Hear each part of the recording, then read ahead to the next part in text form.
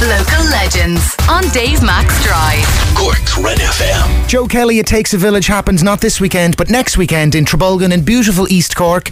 Amazing entertainment on offer. People don't buy tickets for the festival itself necessarily. They buy them for the chalets. They get a bunch of friends, they come down and they enjoy the weekend. Is this how it works? Well, they buy tickets for the houses, but yes, what you do is the houses are everything from 3 up till 6. We start on Culture Night Friday the 17th. We have a full Irish lineup, which we're delighted about. We're very happy to have some of the best acts in Ireland at the moment, I would argue, turning up, you know. And I'd imagine people that already have their tickets are very excited and happy to be able to go to an event that's on, that'll have live in front of your face, in real life entertainment. Who are you most looking forward to seeing, or can you as one of the organisers actually enjoy the events of the weekend? Definitely, because like the whole thing with Trabolgan is like you're on 121 acres, and obviously licensing wise until October 22nd, outdoors is a big thing. So the Central Plaza basically is an outdoor area, and then we're putting up 2 stretch tents in different areas. One in front of the swimming pool we're calling Next Stop France, because all you can see is the boats passing, and the next stop is France. And but anyway, on the acts, I mean, I'm terribly looking forward to seeing those Nervous Animals, who would have been a big Irish band of the 80s.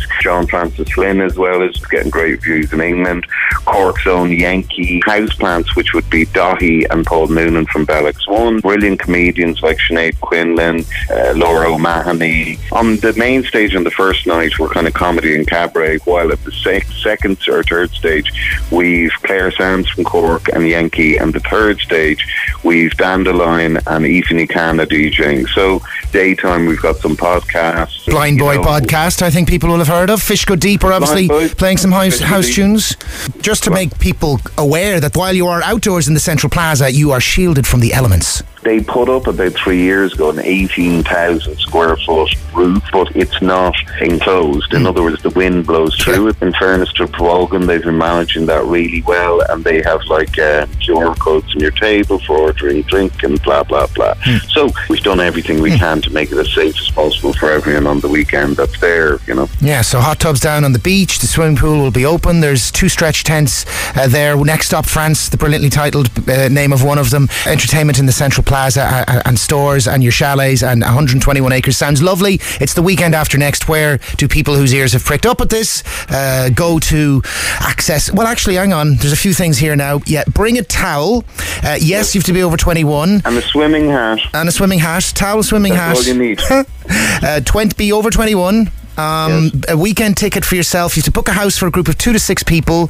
If you want to find out any details, It Takes a Village at RedFM. Thank you, Joe Kelly.